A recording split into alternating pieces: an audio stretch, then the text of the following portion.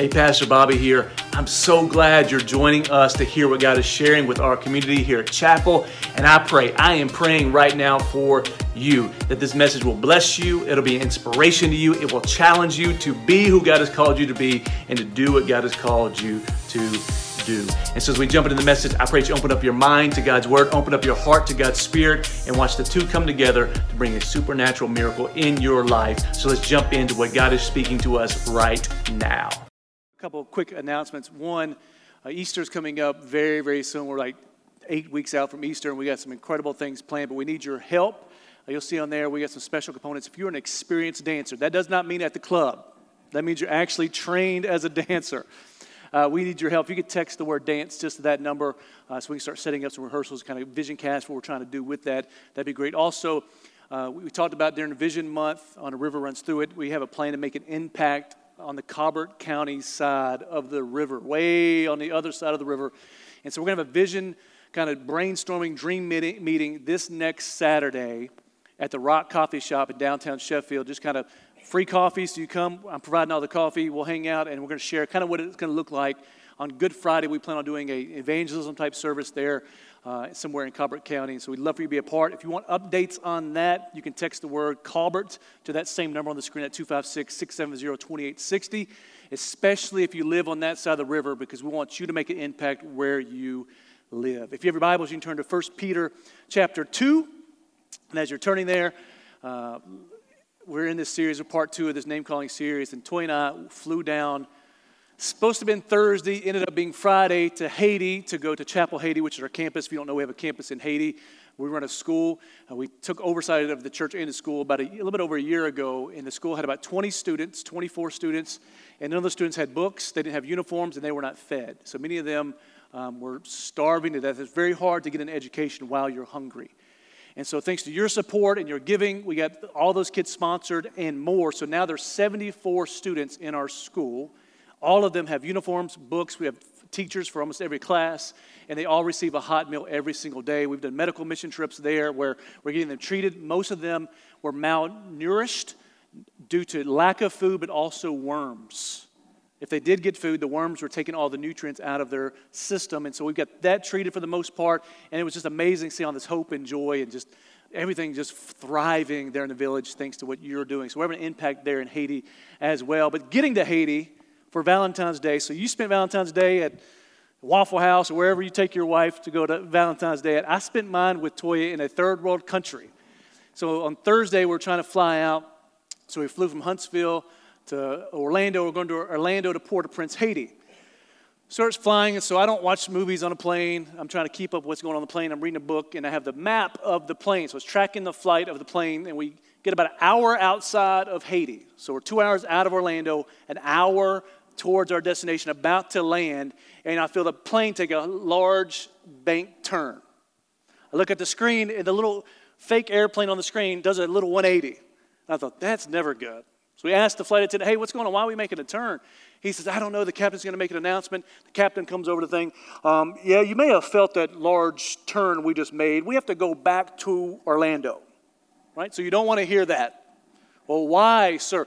Well, we have to go back to Orlando because both lavatories are stopped up, and it could be a major problem. And I was thinking to myself, one, why would we go all the way back to Orlando, 2 hours? We could have landed in an hour in Haiti, and whoever has the problem could go to the bathroom there.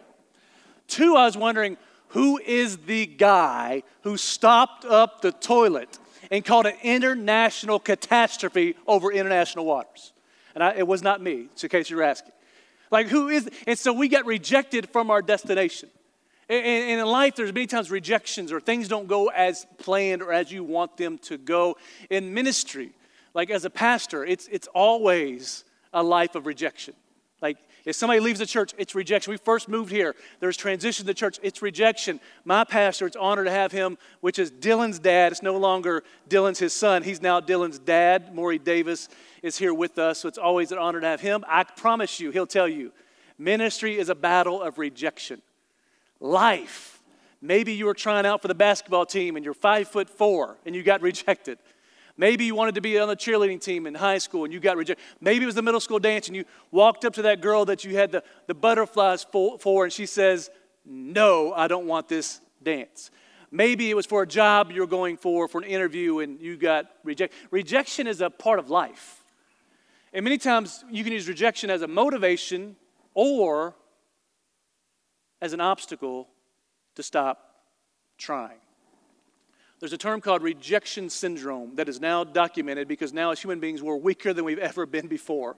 And rejection syndrome says this, and it directly affects those with ADHD. It says that people that deal with rejection at a higher level because they face physical pain, actual physical pain when dealing with rejection. Instead of just having a mistake, it's now failure that stops their life.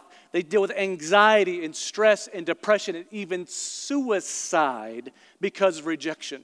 And they said 99% of people that have ADHD deal with rejection syndrome at a higher level than anybody else, which is detrimental because now, because of smartphones, everybody has ADHD, which means everybody's dealing with rejection syndrome. And dealing with that, it's detrimental to our walk with Jesus.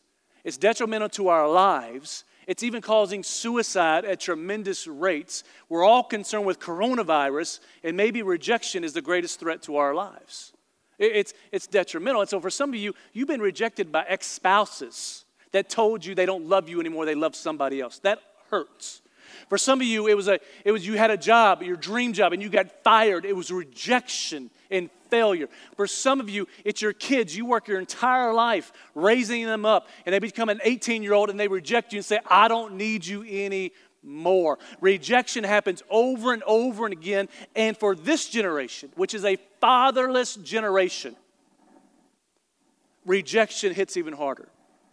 Where fathers choose to live outside of the house of their kids. The kids don't see it as mommy and daddy couldn't get along. They look at it as daddy chose another family rather than me, and they feel rejected. For some, they have no male figure in their life, so they feel rejected by all men. Or some fathers are bad fathers, and they abuse or mistreat their kids, so now they have rejection from that father, and it breaks down their life to become a life of rejection. But the good news is God has a cure for rejection.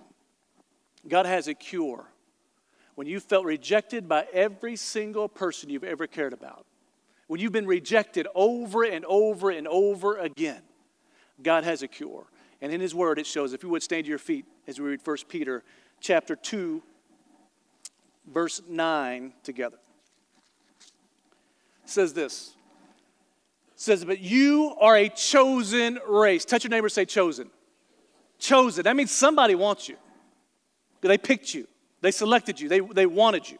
You are a chosen race, a royal priesthood, a holy nation, a people for His own possession, that you may proclaim the excellencies of Him who called you out of darkness into His marvelous light. Once you were not a people, but now you are God's people. Once you have not received mercy, but now you have received mercy. Skip up to verse 4. So the reason Peter's having this discussion with this church is being rejected by everybody. They were no longer Jewish, so they were rejected by Jewish people. They were no longer worldly or secular or Gentiles because they're following Jesus, so they can't shop in the marketplace because nobody wants to talk to them. Nobody wants to receive their money. And you know you're rejected when people don't want your money. Their families disown them, and they find themselves all alone. That's why Peter's writing this letter, because they feel rejected and all alone. In verse 4 he says this though, as you come to Him as a living stone, rejected by men. I don't know about you, but I've faced some rejection by men in my day. I faced some rejection by women in my day. I faced some rejection by coaches and teachers and mentors and leaders. I faced rejection by many people. He says, rejected by men, but, everybody say but. But in the sight of God, chosen and precious. He said, you may be rejected by every single person you meet, but you are chosen by God as precious. In the sight of God, you're not rejected. In the sight of God, you are chosen. And he's trying to say it in this scripture that no matter who rejects you, No matter who tries to tear you up, no matter who has tried to tell you you're a failure, tell you you're not good enough, no matter what spouse has told you you're not lovable, no matter who's told you that you are a failure, that you're a drunk, that you're an addict, that you'll never make it something. Somebody after first service said when they chose to marry their husband, they dropped out of school, their teacher told them, congratulations, you'll never amount to anything in your life. And they made it into the Alabama Music Hall of Fame. See, people will tell you you're rejected based on what you do. God says you're chosen because of him. Being chosen by God is a cure. Father, we thank you that you're a God that still chooses. And we find ourselves all alone due to the rejection of men and the rejection of women, broken at the heart, full of stress and anxiety and fear. We know that there's a God who looks at us despite our failures and still chooses us. And I pray in this room, Holy Spirit, that you awaken every mind, every spirit, every heart in this room to the reality that they are not identified by their rejection. They are identified by who chose them. Father, rock their world, awaken their souls, and let them dream again in Jesus' name. And all God's people said, amen. You may be seated. So Peter is talking to this church. Hey, you may be rejected by men, but guess what? You are chosen by God and for God. You get that? You are chosen by God. You are chosen for God wanted you. When everyone else said they didn't want you, God steps up and says, I want him. When everybody else says, I don't like him, I don't love him, God steps up and says, I love him, I like him. In the NFL, which I'm an NFL guy, there's a draft, so it makes it fair. In the NFL draft, every team gets a spot to pick their player. Well, there's a term for the guy who's the very last pick. So I don't know about you, but if you ever played ball on the playground, there's always the person that's the very last one standing, waiting to get picked. The goal is not to be that guy. You don't have to be the first guy, just don't be that last guy standing there. And they're saying, I'll take, and you're looking around like, no one's left, pick me. And you're that guy. In the NFL, they have a term for the guy who's the last one picked. They call it Mr. Irrelevant. Mr. Irrelevant. Meaning he's the last person in the 7th round with the last pick. After 256 picks, he got passed over 255 times. Rejected 255 times. 31 teams had passed over him 6 times in a row. In 3 days, he'd been rejected 255 times. I don't know about you, that's a tough week. It's like a job interview. You're waiting to get the job. They pick 255 people in front of you. And so they call him Mr. Irrelevant because they think that this guy's never going to make it to anything. Well, there's been people that were the last pick that were Mr. Irrelevant. Ryan Suckup, who was the kicker for the Titans and the Chiefs, who now has a Super Bowl ring, was the last pick. And he played in the NFL for 10 years. And guess what he got? He got to be on the team, he got a Super Bowl ring, and he got a paycheck. You can call me whatever you want to call me. If you want to sign that NFL check, I'll be Mr. Irrelevant all day long. Last pick, rejected. But you know what is interesting? When he stands up there on the podium and he's the last pick and they're giving him the jersey, they don't give him the jersey from the 31 teams that overlooked him. They don't give him the team. See, he's not identified by all the rejection. They give him the jersey of the team who chose him and wanted him. And when you catch a hold of this, that you are not identified by the people who overlooked you or rejected you. You are not identified by the people who said you would not make it. You are not identified by the people that said you were not good enough. You are not identified by the people who said you were not lovable. You are not identified by the people that said you weren't good looking enough. You are not identified by the people that said you're not gifted enough. You are not identified by the spouse who walked out on you. You are not identified by the father who did not love you. You are not identified by the father who rejected you. You're not identified by the mother who was not there for you. You are not rejected by the family that disowned you. You are not rejected. You do not wear the jersey of those who rejected you. You wear the jersey of him who chose you. You wear the jersey. You are identified not by your rejection, but by who chose you. And I'll tell you this, he who chose you is more than good enough to be identified by. So why you keep identifying yourself with all your failures? Why do you keep identifying yourself by all your mistakes and all the pain and all the frustration, all the rejection, all the failures? Like, why as people do we tend to lean into our rejection and not to lean into our acceptance? And all God wants, he chooses us, but he longs and desires for us to choose him back. Like, he longs for people who will choose him in return. You say with Israel, he chose Israel in the Old Testament. He chose them. He wanted them. He loved them. He desired them. He said, you are my people. Not because they did anything good. He wanted them. And all he asked was, I redeemed you. I've delivered you. I loved you. I want you. Just choose me back. And they couldn't do it. They chose to worship other gods. They chose to go different directions. And we do the same thing. We have this God who says, I pick you. Mr. Irrelevant, I want you on my team. But you're still looking around wanting to play for all the teams that rejected you. You're giving your attention to the people who told you you're not good enough instead of giving your attention to the God who says you are. We're giving our attention to those who've betrayed us and hurt us and offended us rather than giving our attention to the one who says, I want you, I love you, I don't care what happened. See, as people, we're designed to lean in towards our rejection. But God says, I want you to step into being chosen. Because rejection is part of life. And God chooses us even when other people overlook you. Even when other people reject you. Even when other people don't want you. God says, I want them. And it's a fact of life. Rejection is common. Touch your neighbor and say, rejection is common. Like if we polled this room, I promise you, everyone in this room has faced rejection. Some more than others. Just ask an Auburn fan. They'll tell you. Rejection is common. Like even if you read the Bible, like in part of our Bible reading plan, reading the Bible in a year through the Bible in 1 year app, you'll see God was rejected. As soon as he created Adam and Eve, he said, I just want you as my own. Don't eat of this tree. Adam rejected God to eat the tree that he wanted to eat of. Moses rejected. David rejected by his family, overlooked while they're looking for a new king. David's out working. They said, oh, he's just out there. We don't need to talk to him. Joseph rejected by his brothers. Jesus rejected by the disciples, rejected by men. He was God in the flesh. You cannot escape rejection on earth. Like it's impossible. And rejection happens. I faced rejection. My mom, my whole entire life was a lifestyle of rejection, even so much so a couple years ago. We were eating dinner as a family, and my mom called us, so I try to honor my mom and answer the phone when she calls. So we're trying to eat dinner. The kids are a little bit younger. I answer the phone, I'll go out of the room, talk to my mom. She's just boo-hooing crying, like, like snotty crying.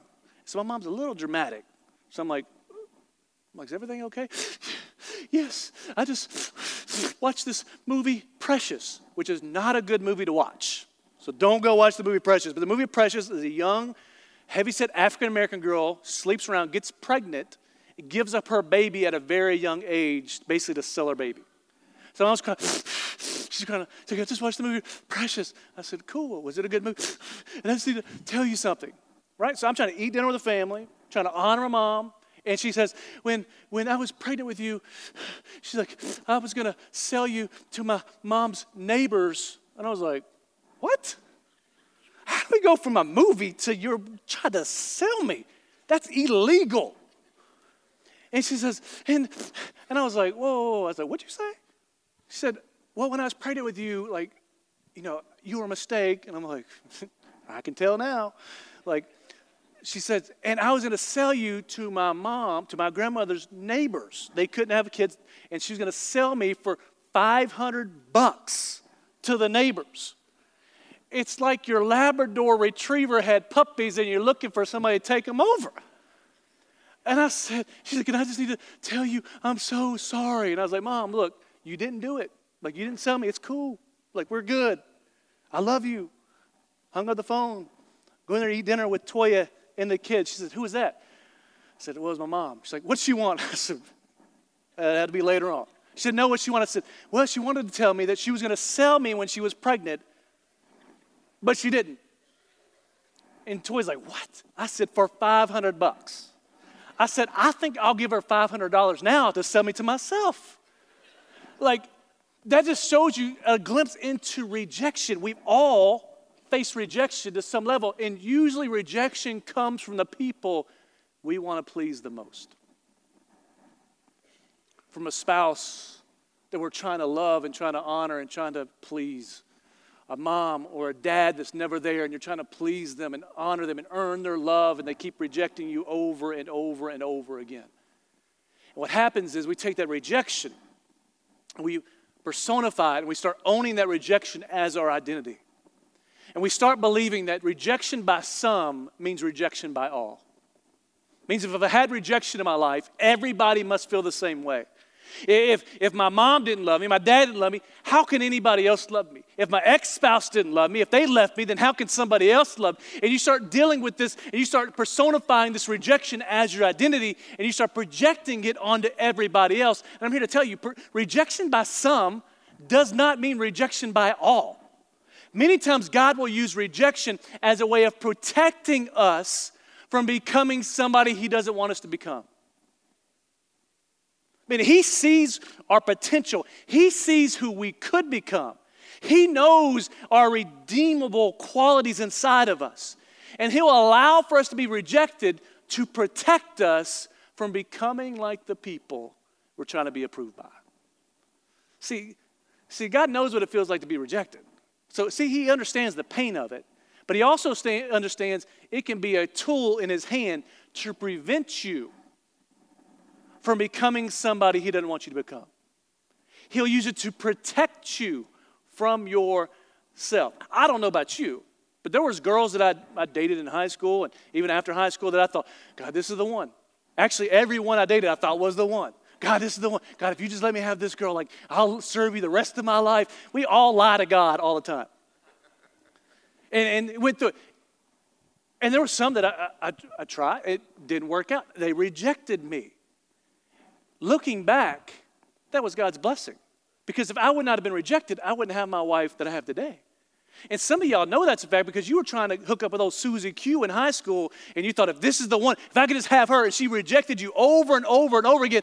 And if God would have allowed you to have Susie Q, your life would be on the toilet on that JetBlue flight going to Haiti. Because you've seen, she's been married 3, 4, 5 times. You see it on Facebook. And every time she divorces, she takes a whole lot of money with her. See, God will protect you through rejection. And when you realize that many times God's rejection, or man's rejection is God's protection, it'll change the way. Because see, God, just because someone else rejects you doesn't mean God rejects you.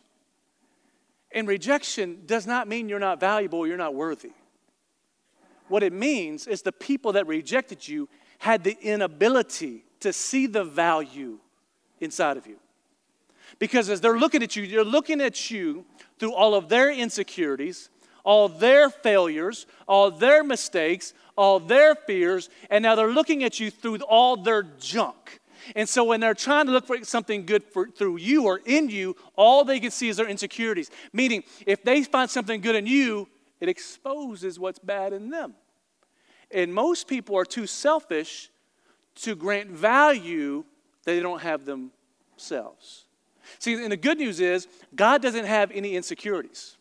God doesn't have any failures. God doesn't have a low self-esteem. So God doesn't look at us through this lens of brokenness or insecurity or fear or lack of self-confidence or self-image. God's self-image is perfect. God is completely secure in who He is. So when He looks at us, He doesn't look at us through broken lenses. Therefore, He can see the value inside of every single person. He can see what is worthy inside of you. And so when God sees you, He doesn't see you for your rejection. He sees you for what He loves in you. And it changes everything.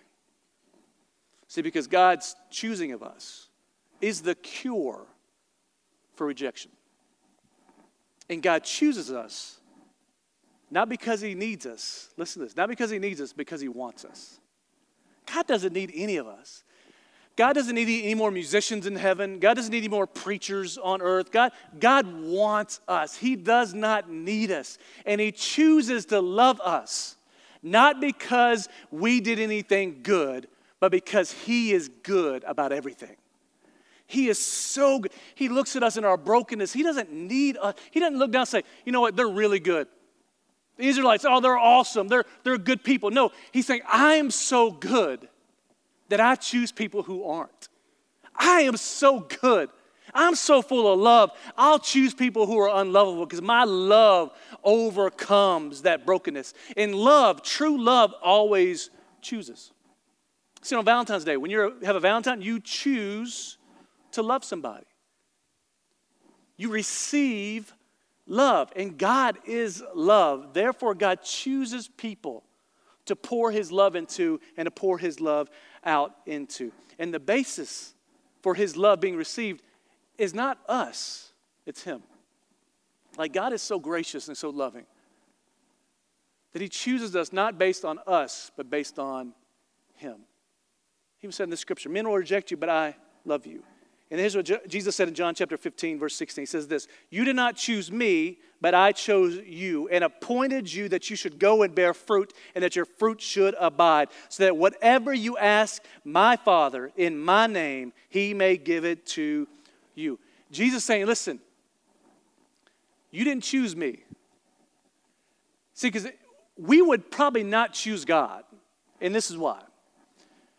When you've been dealt with rejection your entire life by people that you wanted to please and you wanted to honor because you didn't meet their expectations or you didn't meet their standards, and you keep feeling that your entire life, anybody with any reasoning or logic would never say, I should pursue and choose God, because you'll be afraid of being rejected because you know his standard is so much higher. And so that fear will prevent you from choosing him or pursuing him. And so Jesus just clears the room. He says, listen, you didn't choose me. You didn't wake up one morning and say, you know what, I'm going to go give my life to Jesus. You know, I'm going to wake up today and I'm just going to go and give my life to God. You know, I'm going to just wake up and just quit doing what I've been doing and just go live for God. No, Jesus, I chose you. And it's pivotal because there is no rejection in that. There is no shame in that. There is no guilt in that. And he chose you because he wanted you. He chose you because he loves you. And this choosing is what the Bible calls the doctrine of election. And it is a biblical doctrine that almost every single theology confirms. It is a doctrine that is of the Bible that says this, that though man may reject you, God chooses you. And we know that God chooses us. We know that God is in control in choosing to show his love to us because two things. One, we know that we thank God for his salvation. No one wakes up and says, God, I want to thank myself for my salvation. I am very merciful to myself. I am very gracious to myself. I did so many good works. I am so appreciative of how good I did to earn my salvation. No one says that. That's why we sing Amazing Grace. That's why we sing songs about God's grace. We thank God for our salvation because we didn't save ourselves. We also pray for other people to be saved. Why? We know that God has some control in people being saved. We know that he has a choice in choosing people towards salvation. So those two things, we know that salvation is of God and chosen by God, or the doctrine of election. This is what it means in theology terms. The doctrine of election means God chooses to bring individuals to salvation through faith in Christ, meaning God chooses people. Touch your neighbor and say, he chooses you. He chooses you. Now, the problem with this is we see this with Israel. The nation of Israel in the Old Testament, they were the smallest of any tribe, any clan, any nation. They were failures over and over and over again. We want to just start with Abraham. Abraham was a failure over and over and over again. He lied, he cheated.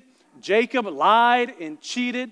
They all were messed up. And God says, yet I choose you. He selected them. And he says, I want you to worship and choose me. So we know there's a choosing, and there's two ways of seeing this doctrine of election. And I want to go deep. So can I go a little bit deeper today? Okay, like one of you. The rest of you are like, Chick-fil-A is closed, but Newber's may be open. Like this is pivotal because this is the cure for your rejection. That when you're dealing with rejection, you can come back to this doctrine. It's a doctrine that is, it's a life changer for you. There's two, and one of them is called unconditional election. The other one's called conditional election. Unconditional election is a doctrine of Calvinism, meaning John Calvin, Reformed people, Presbyterians, Calvinists. You usually find Calvinists sitting at a coffee shop or a local bar drinking draft beer and smoking cigars, arguing about theology. That's what Calvinists are. Here's what they said. Unconditional election says that God in eternity past chose or elected certain people from the fallen race of men to salvation. Meaning, before the world ever began, God selected some people to be saved. He decreed, I want these people saved, which then in turn means I want these people not to be saved. They'll use scriptures from Romans 9 to say that God chooses some people to display His glory, some to display His wrath. They'll use scriptures, but they're really trying to do is protect the sovereignty of God. As believers, we all believe God is on the throne. We believe He has control of creation. We believe He's powerful. We believe He's all-knowing. We believe God is sovereign, that God is going to fulfill His plan from the beginning to the end. We know that God has a plan that's unraveling. That's why we believe in prophecy. And so this unconditional election is really designed to protect. God is sovereign. If anything happens, it's because God willed it to be. The problem with that is it removes any responsibility for man for any of the problems in the world. And so this unconditional election operates off cause and effect, meaning if there's an effect, there's a cause, and God is always the cause. That means all the evil in the world is God's fault. That means any brokenness is our fault. And it releases man from responsibility for his decision and his consequences. One of the issues with this, if you read the Bible, and when you read the Bible, you'll see that God is sovereign and God has a plan that's unfolding in the Bible. The other problem with it is this, that I can't blame God for all of my problems. I can't wake up and, go out and get on a drunken binge and sleep around and cheat on Toya and go through our money and wake up, Toya, it's not my fault. It's God's will for that to happen. Like God planned it way before you were ever here. Like it's God's will, like this is just what's going to happen. When you break down the basics of this doctrine of unconditional election, that's what it comes down to. That God is the cause of all things. I lean towards the doctrine of unconditional election, which is the Arminian standpoint. And this is what it says. It says this, or conditional election. It says conditional election is a theological belief that God chose who would be saved based on the foreknowledge of who put their faith in Jesus Christ. Meaning it's conditional. God chooses you, but it's conditioned on you having faith to receive Him. You'll see this in Scripture. This focuses on man's free will or responsibility. So you have sovereignty of God and man's free will. If you read the Bible, you're going to see both every single page. You'll see God declaring something, and you'll see man responsible for the consequences. Repent and believe. If you do this, then I'll do this. If you do this, I'm not going to do this. You'll see these consequences throughout. They're both there. But this is what 1 Peter 1 verse 2 says. It says, Peter, an apostle of Jesus Christ, to those who are elect exiles, touch your neighbor, say elect. So there's God's sovereignty. The dispersion of Pontus, Galatia, Cappadocia, Asia, Bithynia, according to the foreknowledge of God. Touch your other neighbor, say foreknowledge. So God knows what's going to happen. He knows the beginning from the end. He knows who will be saved and who will not be saved. So He knows, but He also chooses at the same time. But then it gets a little bit deeper. He says, of God the Father, in the sanctification of the Spirit, for what obedience to Jesus Christ and for the sprinkling with His blood. Meaning, He's choosing, based on His foreknowledge, those who will obey what Christ actually says. So both of these are coming together where God is sovereign, but man has responsibility to respond to God's sovereignty. See, where unconditional election says God is sovereign, whatever happens is His fault. That's cause and effect. This one looks at God as a person, not just a king, dictator sitting on a throne. And we know that as a person, like in any relationship, it does not operate off cause and effect. You cannot command and control your wife. You can, but you may wake up with a horse head in the bed with you. You may end up with some poison in your dinner. Relationships don't work off command and control. If they do, they get broken. We know relationships operate off influence and response. Meaning I'm going to try to do something to influence you, hoping for a certain response. I'm going to try to woo you and love you, hoping you'll respond in love back to me. God is a person. We are a person. God operates off influence and response. He didn't make you get saved. He tries to woo you with His mercy. He tries to woo you and earn your response through His grace and through His goodness and through His love and through His word to draw you to Himself, hoping that you will respond back in love. But He loves you even if you don't respond back. Could you imagine that? Somebody who loves you even if you don't love them in return.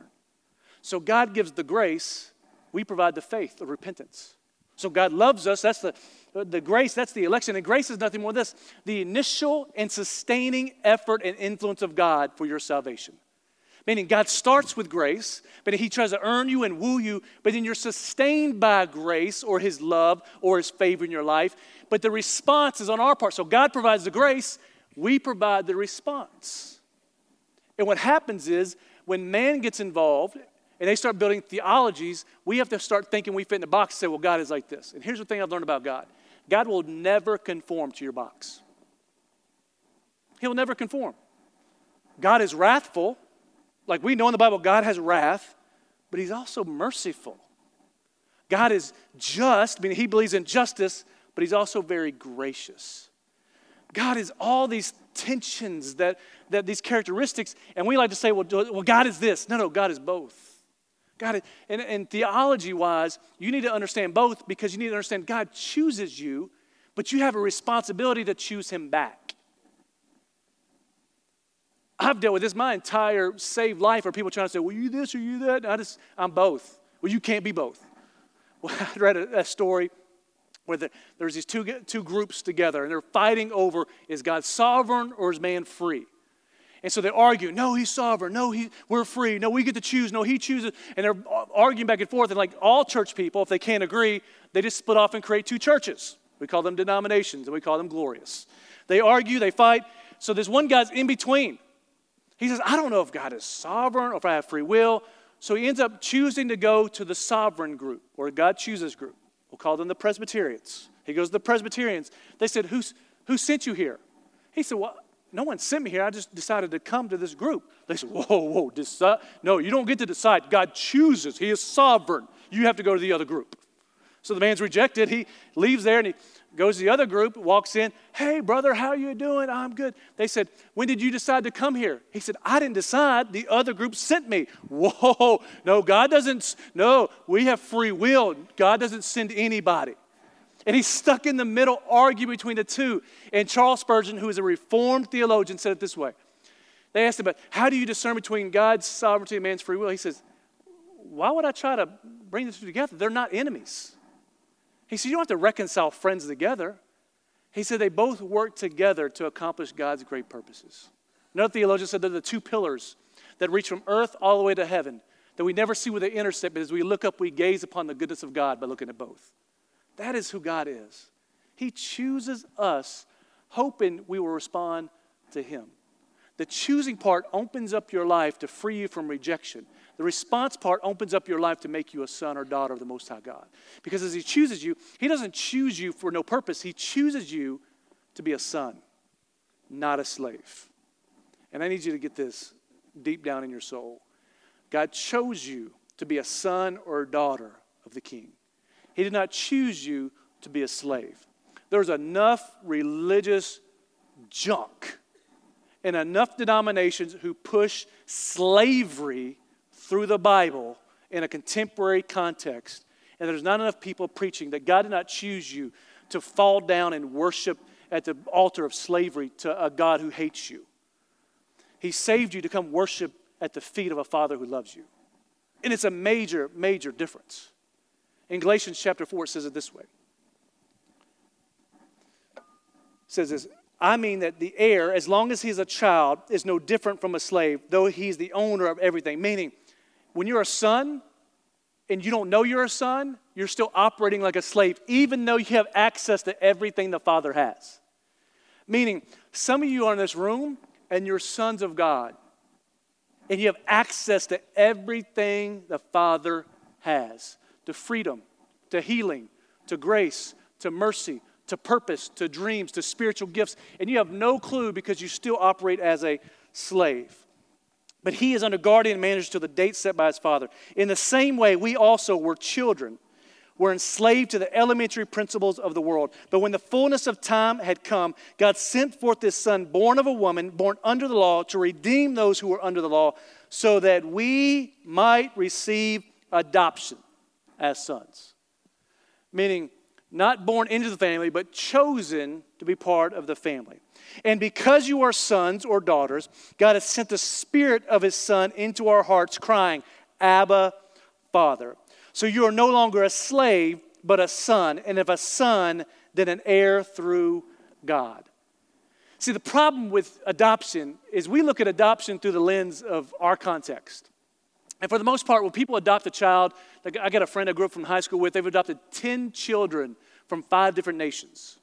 When they adopt a child, it's usually a baby. And babies don't have a past, they don't have any bondage, they don't have a history. They're pure, they're innocent babies. And many times we think of adoption like that. Well, God, loves little babies. He adopted us as babies. But it's different. See, it's easy to love a baby. It's harder to love a 19-year-old boy who stinks and is nasty. Me and Toya go back and forth. Our dog keeps digging out of our yard into the neighbor's yard. And so Toya's solution was, we'll just get another dog for her to play with so that way she won't do that. We'll get a puppy. I said, that's how we got this one. You like them when they're small little puppies. They're cute. But then they turn into the problem we have now. Why do we have another problem? Same thing with baby. She's like, babe, we could adopt a little Haitian baby. I said, that sounds great. But then they turn into these 4 teenagers at our house. Like, it gets chaotic. So she has this baby mentality. And if you notice, everything in nature as a baby is cute. Baby lions are cute. Baby puppies are cute. Baby cats are cute. Baby sharks are cute. All babies in nature are cute. You know why? That's the only way God can make the parents love the baby. If the baby came out looking like a 25-year-old balding man, you wouldn't love it. So it makes it cute. They go, oh, we love it. Then you take it, then you're stuck with it. So we think of adoption like that. God looks at, oh, it's a cute little baby person, like they're broken. Oh, they don't have a father. I will adopt them. And then you think He's stuck with you with all your junk. Adoption in the context of the first century had nothing to do with babies. It had to do with a landlord or a business owner or a leader who was affluent, who didn't have an heir to his kingdom.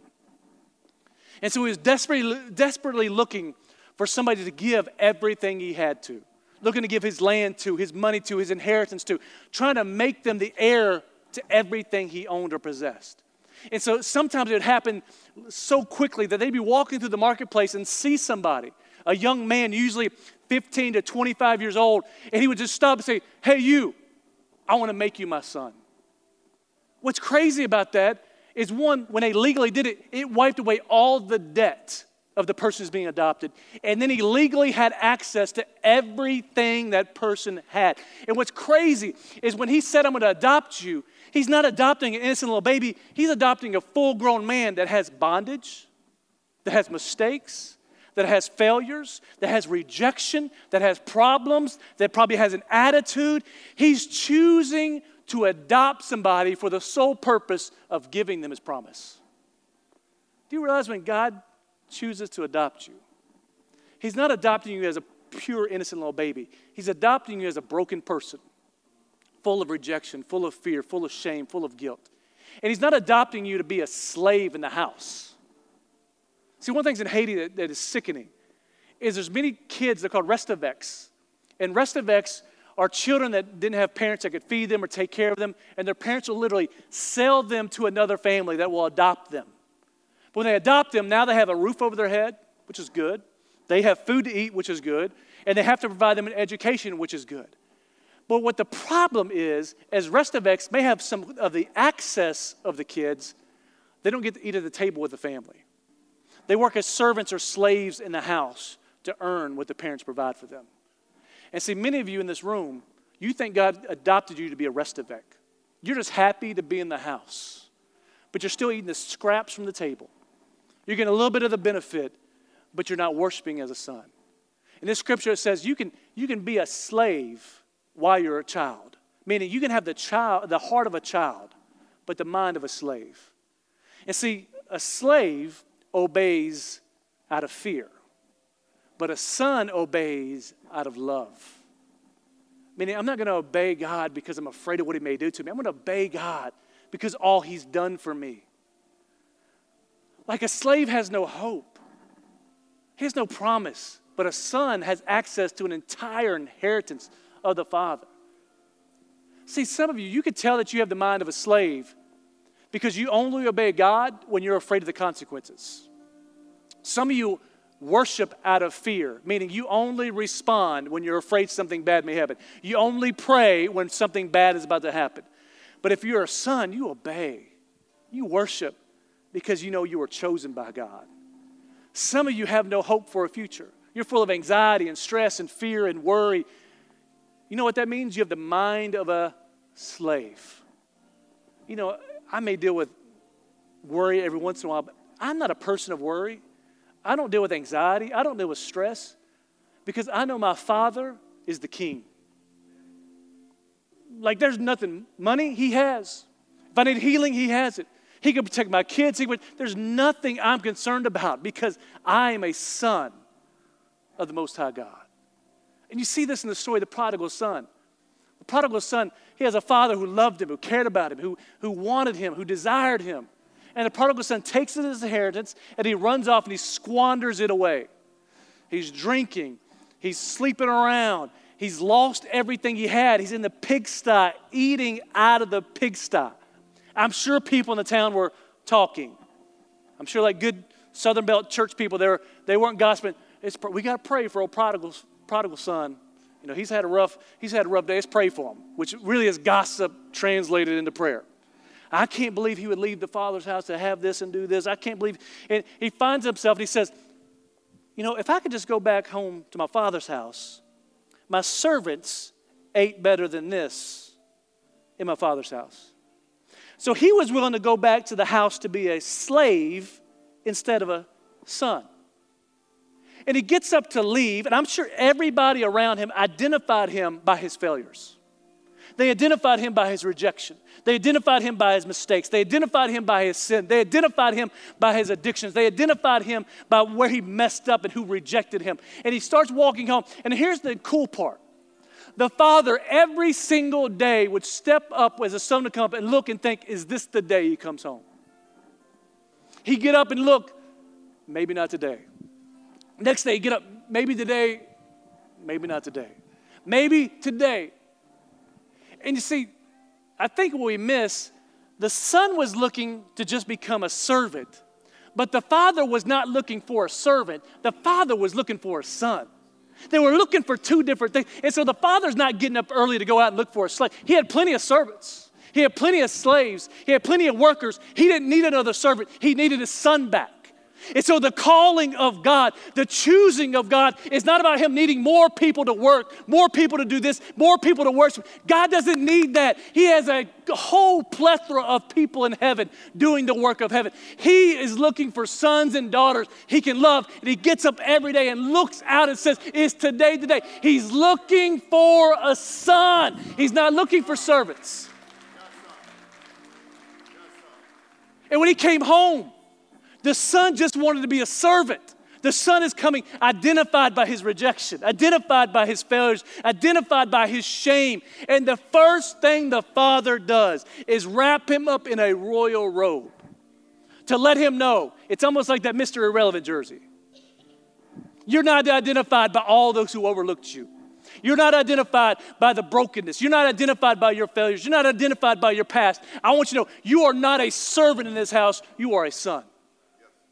You are not identified by those who rejected you. You are identified by him who chose you. And he calls you chosen. He calls you chosen. I am chosen. And all God asks is for you to choose him in return. All he asks you to do is respond to the grace of God. If you would, bow your heads and close your eyes just for a moment. If I can have the altar team and prayer team come forward. We got a little bit of time today, and we're going to go back into one song. And I think one of the major things that needs to happen is we have to move from an identity in rejection to an identity in acceptance. And I can actually trace down the root of a majority of people's problems in their life to a place of rejection. Many of you, and I said this in first service, I'm going to say it again because it is for somebody in this room. Men, many of you deal with addiction to pornography and lust, not out of sexual perversion, but out of rejection by women in your life, by rejection from mothers in your life that did not approve of you. And it caused a root seed where now you find your identity in that rejection, and you make up for it in control through pornography. Some of you ladies in this room, you are looking for a father to love you unconditionally, and you found yourself being rejected by a father who was never around. And now you're searching for it from relationship to relationship to relationship. And the cure is not going to be another relationship. The cure is not going to be for pornography just to burn it all up and throw it all away. The cure is to remove your identity from rejection and find it in being chosen.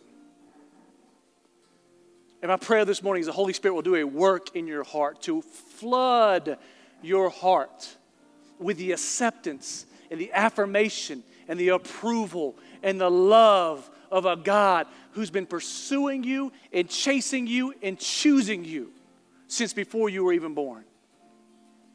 And for some of you in this room, maybe today is the first day you finally stop and respond through faith and repentance to the grace of God that's been shown on your life.